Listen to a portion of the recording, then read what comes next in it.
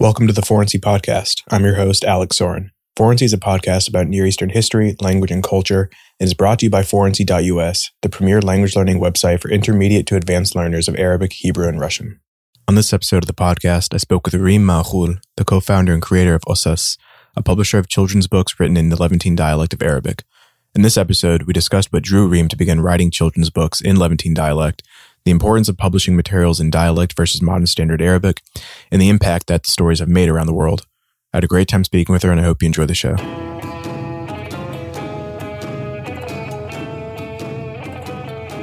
Thanks for joining me today. I'm very excited. Thank you for having me. So, what city are you in right now?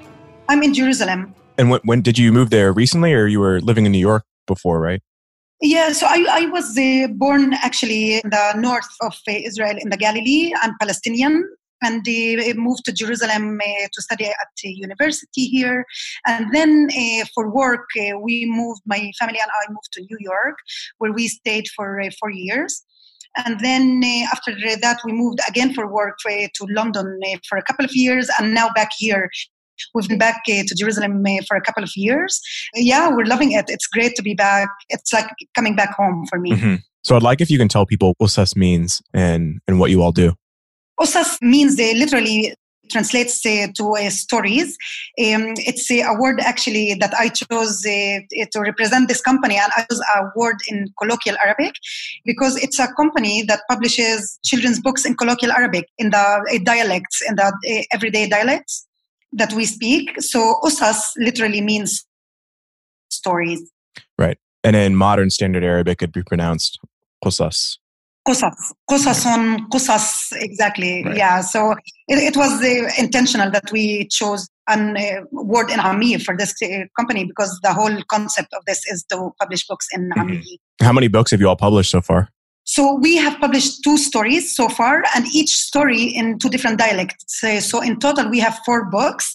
So the 2 stories are in the Shami dialect and the Egyptian dialect. And Shami represents kind of the Jordanian, Palestinian, Lebanese, and Syrian dialects. It's kind of Bilad al-Sham, the Levantine area, and the Egyptian dialect. Right. When you're writing in Shami, I guess, how do you come up with your own unique dialect for the stories, right? Because you're not writing strictly in Palestinian dialect. You're not writing strictly in Syrian or Lebanese or Jordanian dialect. So how do you find that medium? I'm trying to figure it out as I go, actually. It's, as you know, there is no one way to say one sentence or one thought in Arabic, especially not in dialects, and especially not dialects that represent 4 different countries. First of all, since it's a personal project, since it all started as a project for my daughters to teach them Arabic, it is, I would say that the closest dialect, it is a Palestinian dialect that represents the general kind of feel to the books. I try to make it kind of more friendly for all the countries.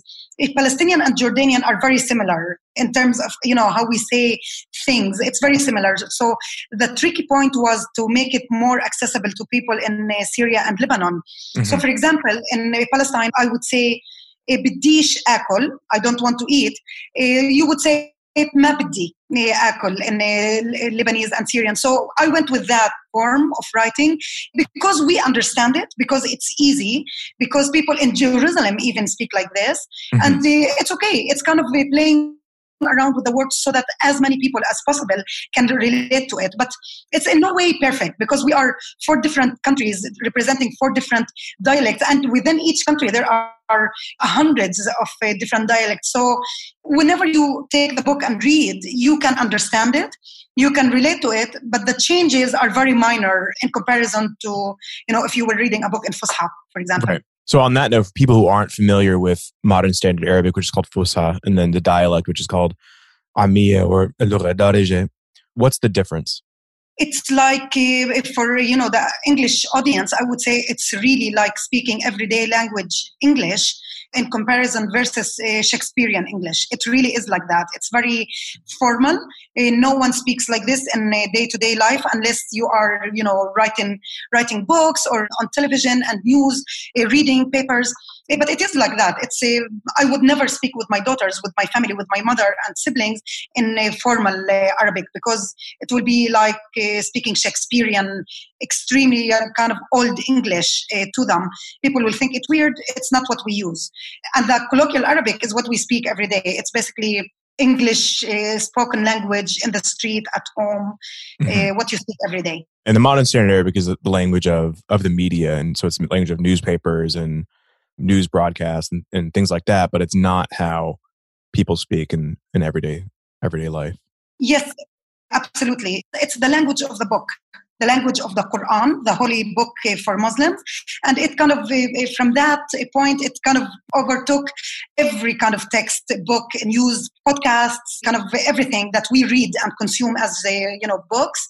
And that includes children's books. And that's how we started with this company, thinking that it just does not make sense when that children's books are written in a language that children do not use, and also a language that, does not represent the way we talk with children. Right. So why do you think that modern standard Arabic has persisted the way it is? So even if you decide to study Arabic at university, whether it's in the Middle East or in the United States, you're taught modern standard Arabic, and dialects are kind of taught as an elective at most. You can't get a master's degree in dialect. You can't get a bachelor's degree in dialect. Why is it that way? And do you think that should change? I think that is the way because no one challenged this way. It has been going on like this forever, and no one really challenged it enough to change it. And also because there is this belief that modern standard Arabic kind of unites the whole Arab world together. There is this language, the one language that whether you are in Saudi Arabia or Morocco and all the countries in between, if you read it or listen to it or speak it, everyone from these countries understand it. So it's kind of, there is a thought that this is the uniting language for all Arabs wherever they are around the world. I don't agree with it because life changes. We change as people, as societies, as the way we consume language, as the way we communicate with each other, and also the way we have in the last 2 decades especially have been communicating with each other. The access we have to each other as a kind of different Arab worlds with each other has changed. So I think this thought, we can challenge it now more than ever because it's a fact. When I used to live in New York and in London, I had access to people from the Arab world, from all around the Arab world. So whenever I met someone from Yemen, or someone from Algeria, we never ever spoke to each other in a formal Arabic. We always communicated in our own dialects, and we understood each other. So I think that there is a place to challenge this. We are a better kind of understanding of other dialects or other languages coming from the Arab world. And actually, I think we need to promote that in order for us to understand deeper the different cultures coming from these countries. Right. I mean, so on that note, to you, what's the beauty of Palestinian dialect and how does it represent your culture? It's everything. Amiya is our everyday language. It's the language of our lives. So when I speak Palestinian, I'm presenting a culture, my heritage, my food, music, my grandparents' lives and history. So it's deeper than just a language. It's everything. For me to speak Arabic, a Palestinian, for someone from a kind of Morocco, understanding this, it's a deeper understanding of where I come from. Much more so than if we spoke to each other in a kind of the one language, the formal Arabic. So Palestinian for me, it's my everyday life. It's my heritage, my culture, my history, and my connection and my roots to this land. It's a very deep connection. And I think someone from Egypt can say the same thing. And someone from Saudi Arabia and Syria can say the exact same thing. When I see people from Syria, it brings back me kind of closer to how they think, to how they live life. And through these kind of dialect conversations, you understand more about different parts of the Arab world. And I think it's really important that we give it a stage to become stronger and to become more powerful and for us to understand each other more so through this kind of stage. I think we're missing out a lot if we don't. What I love about dialect is that it's a living thing. It's not stagnant like modern standard Arabic, and just like any other language or dialect that's ever existed. It's constantly changing. Even when it comes to Palestinians living in Tel Aviv, for example, they're going to use a lot more Hebrew inside their Arabic dialect than Palestinians living in East Jerusalem or in the West Bank or in Gaza. And I think that's a natural and beautiful thing about the language, and really shows that it is a living and changing thing. Absolutely. Just exactly the same way as if you go to Jordan, to Amman, people are going to integrate more English into their conversation. And the exact same thing as if you go to Lebanon, there is more French in some parts of Lebanon and more English in other parts. So absolutely, it's a very dynamic kind of change. And we should embrace it, and we should kind of work with it in order to understand it better and come up with a way to integrate it more in our literature, in our books. One thing that I just mentioned that I love about Palestinian dialect too is how diverse it is inside of itself. So, like I said, a Palestinian speaking Arabic in Jaffa is going to speak a different dialect they'll have a variation of their dialect from Palestinians living in East Jerusalem or the West Bank or in the Galilee or in the South, or if they're Bedouin. I'd like if you can just give a couple examples that come to mind of the differences inside Palestinian dialect. Oh, yeah, absolutely. I can tell you in my own house that my father comes from a village, a tiny village in the Galilee, and my mother comes from Nazareth, near Nazareth. That's where she was born. So when they got married, each one of them kept their own dialect, their own kind of the way of speaking. So in my own house, when I grew up, between the conversation that we had at home between my mother and father, they were different. So my mother would say things like talati or baida and things like that the more kind of sounded like more like town talk. And my dad used the thalathi and baida kind of style of speaking. So it was interesting how we were kind of in the middle, and we as children, a product of these two, managed to come up with our own way of talking. But also, when if I compare myself as a village girl coming from the Galilee and then went to university, I met Palestinians from all around the kind of Palestine coming to study. People from Nazareth, Haifa, some from Jerusalem and other villages. And we all spoke differently. So, but the interesting thing is that we always knew where this person was coming from according to the way they spoke. So it's kind of a nice cultural thing that you can guess, oh, you speak this certain way, so you must be from the triangle area, kind of more... Taibi and the Bak al-Gharbiya and all that. Oh, but you speak this way, you must be from Haifa, integrating more words in Hebrew and kind of more town-like speech. So it's definitely, absolutely interesting thing to study more, deeper. Mm-hmm. How old were your daughters when you all moved back to Jerusalem? So my older daughter was born in Jerusalem, and when she was less than 2 years old, we moved to New York. So she spent most of her life outside of kind of the Arab-speaking world. Mm-hmm. She was in New York and in London most of her life. And that's where the whole idea of writing these books began, because I felt like I was raising a Palestinian girl or half a Palestinian girl in the diaspora without being able to give her my language, because the whole world around us was English-speaking world.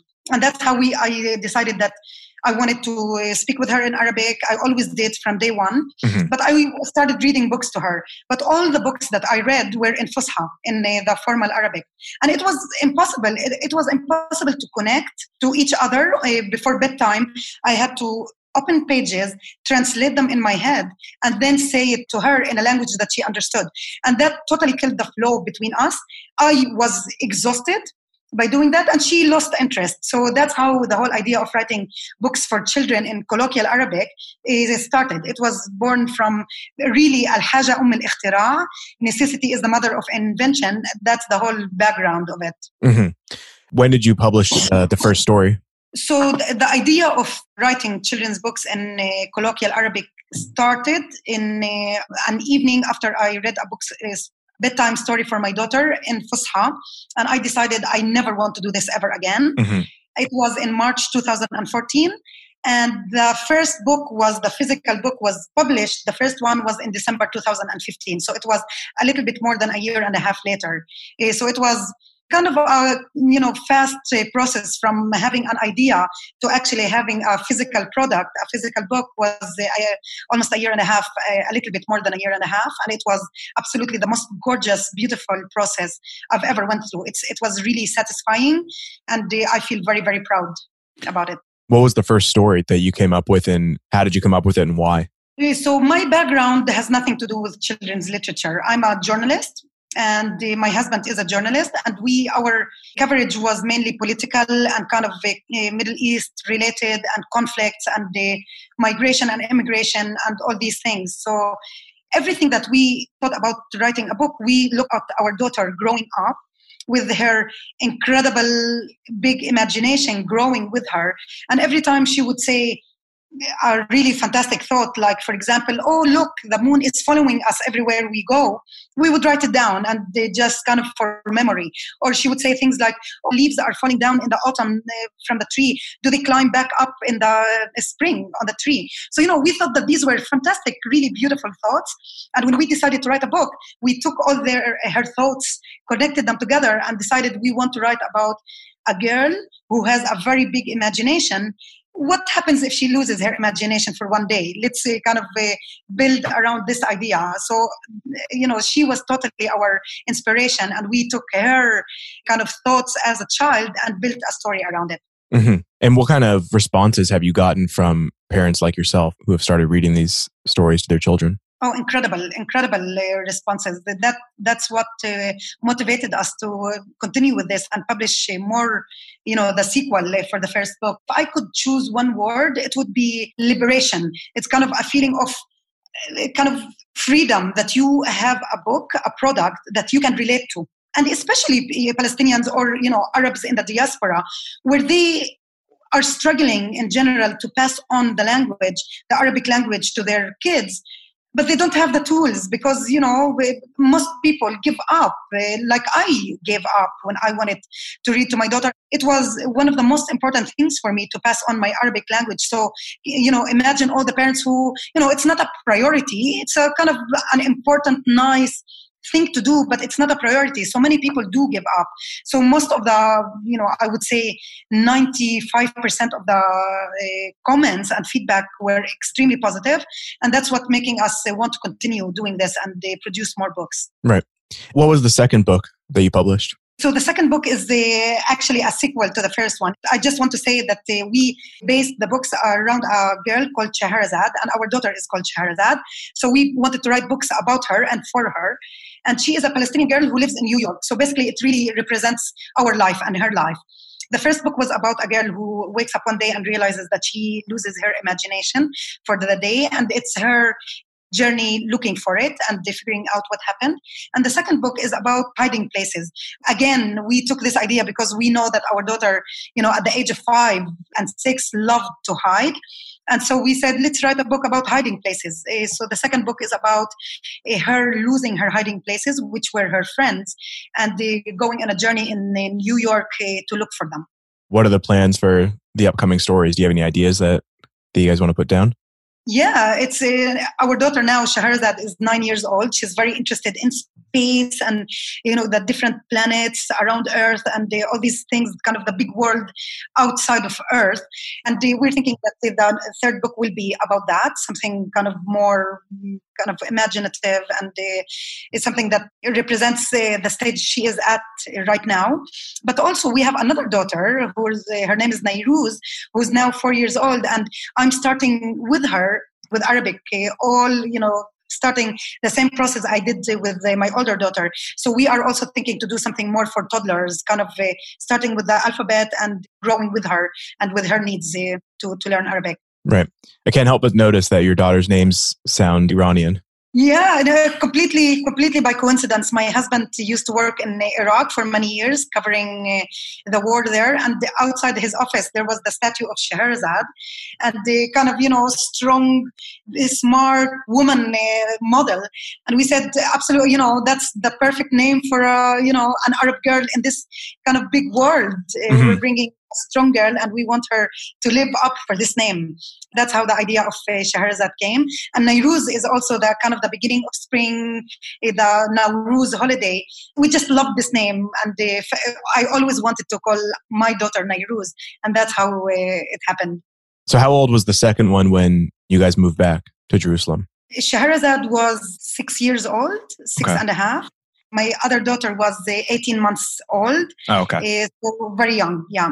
What's it been like seeing the older one grow in her Arabic, living in an Arabic speaking culture? I mean, what's that been like for you to see, and how has she reacted to it? You know, for me, it's a sense of achievement. We just came back before I came back home to have this interview with you. We were in a playground in East Jerusalem, and Shahrazad met a Palestinian girl in the playground, and she started talking with her. They played together the whole time in the playground.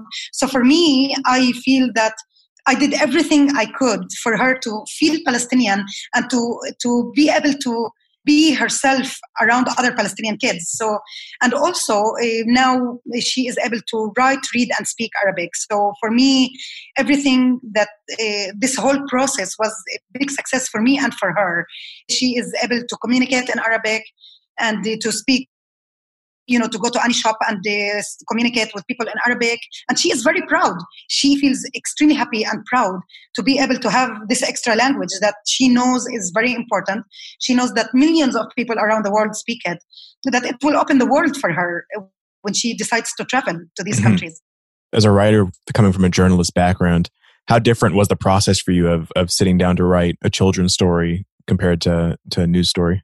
Completely different. It's a whole new world. It's absolutely based on imagination, coming up with the ideas. You can do with it whatever you want. You shape this idea the way you want. In journalism, of course, it was completely sticking to facts and letting people tell their story, which both are incredibly satisfying jobs. They are really beautiful and important, just as important. But really, it's thinking about the creative side. Writing children's story is definitely a much more creative, and you can go wild with it.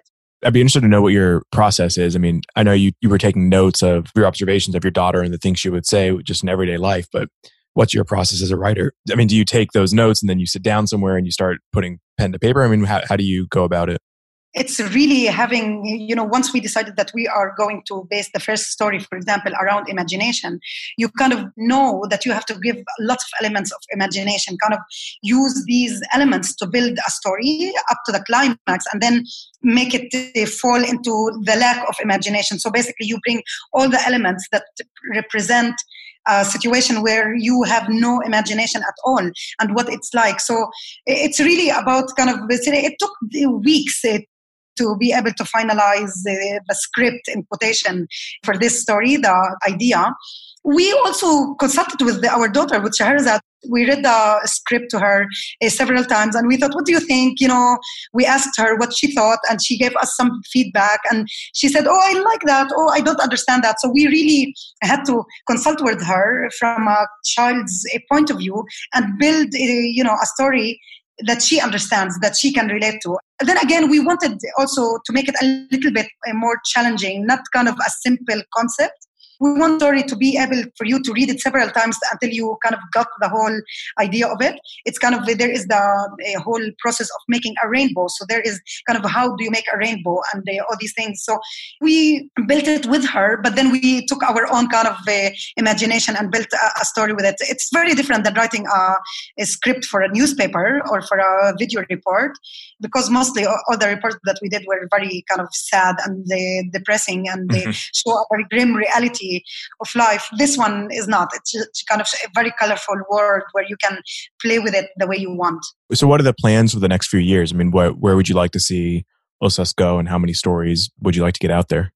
Living in different countries and different regions while having Ossass, it made us think about it in a much bigger way. When we started, we thought essentially that this will be a niche kind of project for diaspora Arabs living in the West who want to teach their kids to learn Arabic.